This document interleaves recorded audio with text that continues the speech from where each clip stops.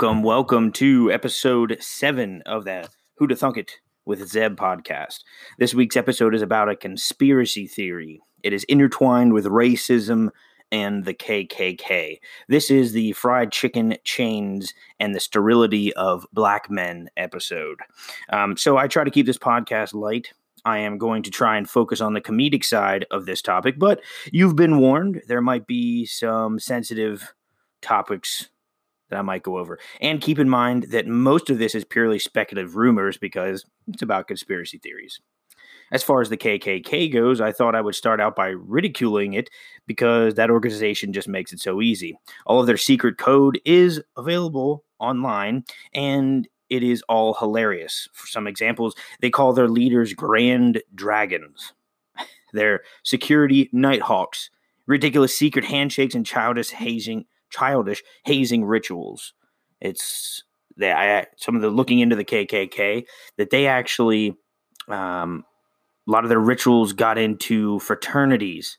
Not that I'm not saying all fraternities are racist, but their version of hierarchy and their handshakes and everything came somewhat from the KKK. Being in a fraternity, I did see some parallels from what our weird rituals and the KKK stuff. Interesting stuff.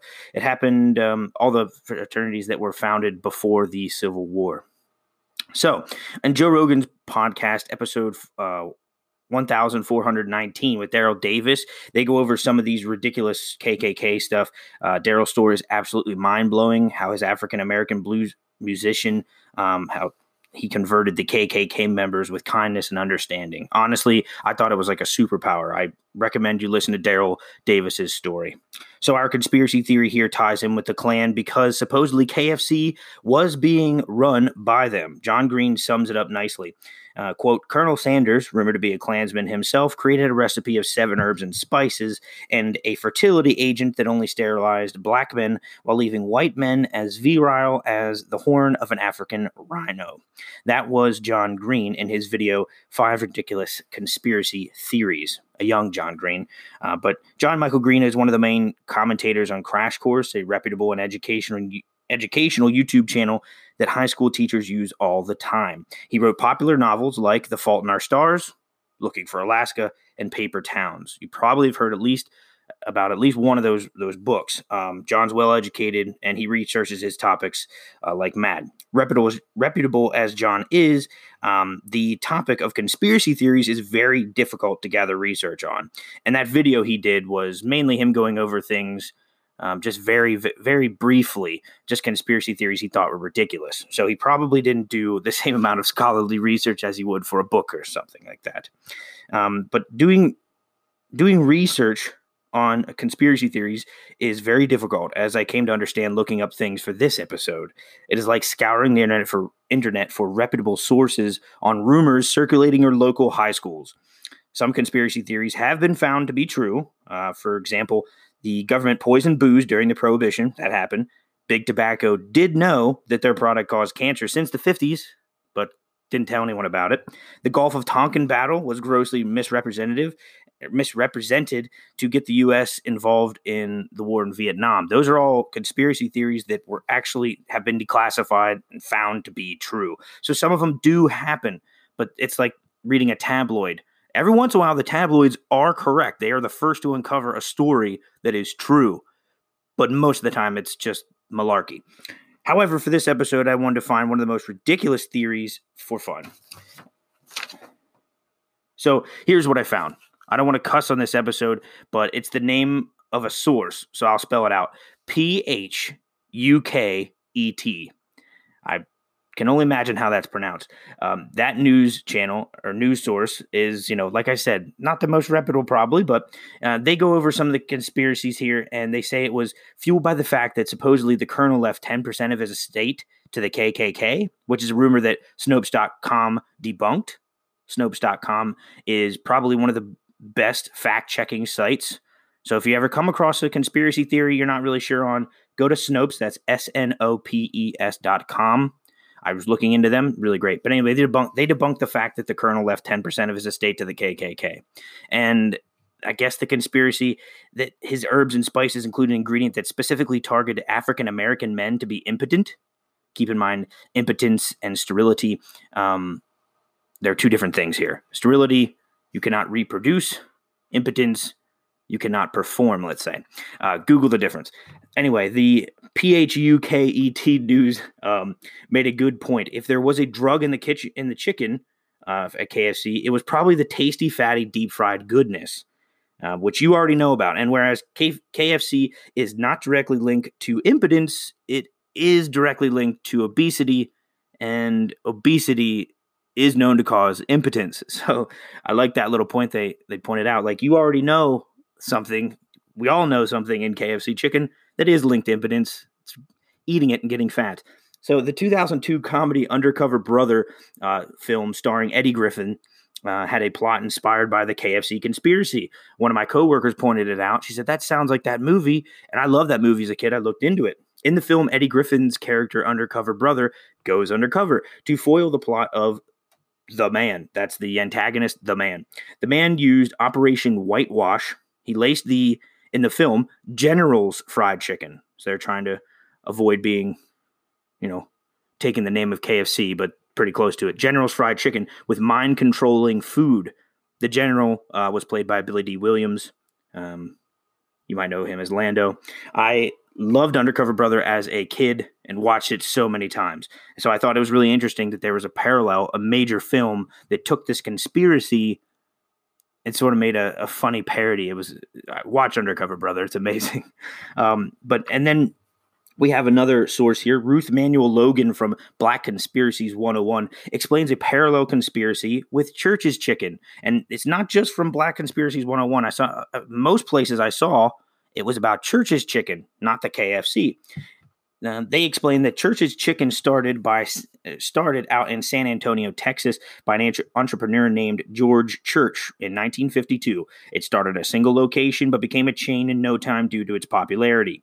In 1965, George Church Jr. takes over and takes the company public. The conspiracy is enlarged by the locations of the stores being in African-American neighborhoods, and because Church's menu was comprised of African-American home cooking. Church's transgressed into somewhat sacred territory by taking these African-American home cooking and putting it in their menu. That's what the source said. I don't think it's transgressing. You're just cooking good food, but who am I to say? In 1989, Popeye's Chicken, very famous chain, they buy Church's Chicken, and the conspiracy is pretty much over. Yet the source said their family still will not let any males eat Church's Chicken. So, not so much KFC, this other chain that I've never heard of, Church's Chicken. I wish I could have had it. Sound great. But apparently they're the ones that started with the sterility of it. And most of the more reputable sources, we'll get into in a minute, that's what they say is the sterility chicken. Church's, not KFC. The most reputable and researched source on conspiracy theories is Conspiracy Theories in American History, an encyclopedia, edited by Peter Knight. At least that's what I found to be most reputable on conspiracies. This book seems to be the conspiracy theorist's Bible. Google Books wrote, it is the first comprehensive, research-based scholarly study of the pervasiveness of our deeply ingrained culture of conspiracy. So someone, like I said, researching conspiracy theories is like trying to research the rumors circulating your local high school, but this book took a crack at it. I can't imagine how difficult it might have been. Peter Knight, and once again, Conspiracy Theories in American History and Encyclopedia. So what they found was the book is based on scholarly research, but reads like it is meant for entertainment. That's a Zeb endorsement of this book. You should check it out. But the book talks about a long-standing myth that KFC served rat meat, or, quote, Kentucky Fried Rat, specifically to black customers, but not that KFC made them sterile. It talked about Church's Chicken theory as the chain that meant to sterilize black men. It also said legends of sterilization and impotence-inducing ingredients were used in Kool cigarettes, that's Kool cigarettes, and that a cheap soda by the name of Tropical Fantasy used these ingredients while also being owned by a KKK member. The book concluded that no evidence ever came forward to support these rumors and pointed at one well-known and very real, this is a real experiment, as the root cause of these conspiracy theories, or theorized to be the root cause. The Tuskegee experiments. True story. The Tuskegee experiments went from 1932 to 1972. The U.S. Public Health Service, partnered with Tuskegee, studied untreated syphilis in African American men in Alabama. 399 men with syphilis, and there was 201 without. These were poorly educated sharecroppers. They were promised medical exams, hot meals, and a burial stipend. The infected were examined, but not told they had syphilis. When penicillin was discovered, they didn't seek treatment because they didn't know they had syphilis. So the U.S. Public Health Service was examining these men, knew they had syphilis, did not tell them, therefore they did not seek treatment, and therefore 128 men died from syphilis or syphilis-related complications. This is a real thing. It happened. I learned about these experiments in college when learning about how to not conduct research.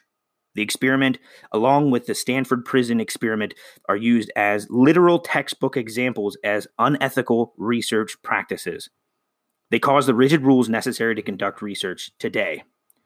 While the KFC sterility conspiracy theory is ridiculous, the Tuskegee experiments happened. And the encyclopedia we were talking about, the scholarly look at conspiracy theory, said that that might be one of the root causes for so many, so much paranoia about the, white people trying to sterilize black men, because there was an actual experiment that involved the reproduction of African Americans and was very sinister. That is a rather serious note, and I'd rather end this episode on something more silly, like more of the KKK's goofy code words. So I looked them up here, and like I said, it's all on the internet. They had code words for days of the week, and there were colors: white, green, black, yellow, crimson, and purple. They had different code names for hours: fearful, startling, awful, woeful, horrid, bloody, doleful. They had code names for the months of the year. January is bloody. We have February is gloomy. March is hideous. December is appalling. Weeks, we had woeful, weeping, wailing, wonderful, and weird. The code words for weeks. It's insane. They also had code words for different types of members. A non-member is an alien. So I would hope I'm an alien to the KKK. I'm hoping all my listeners are also aliens to the KKK.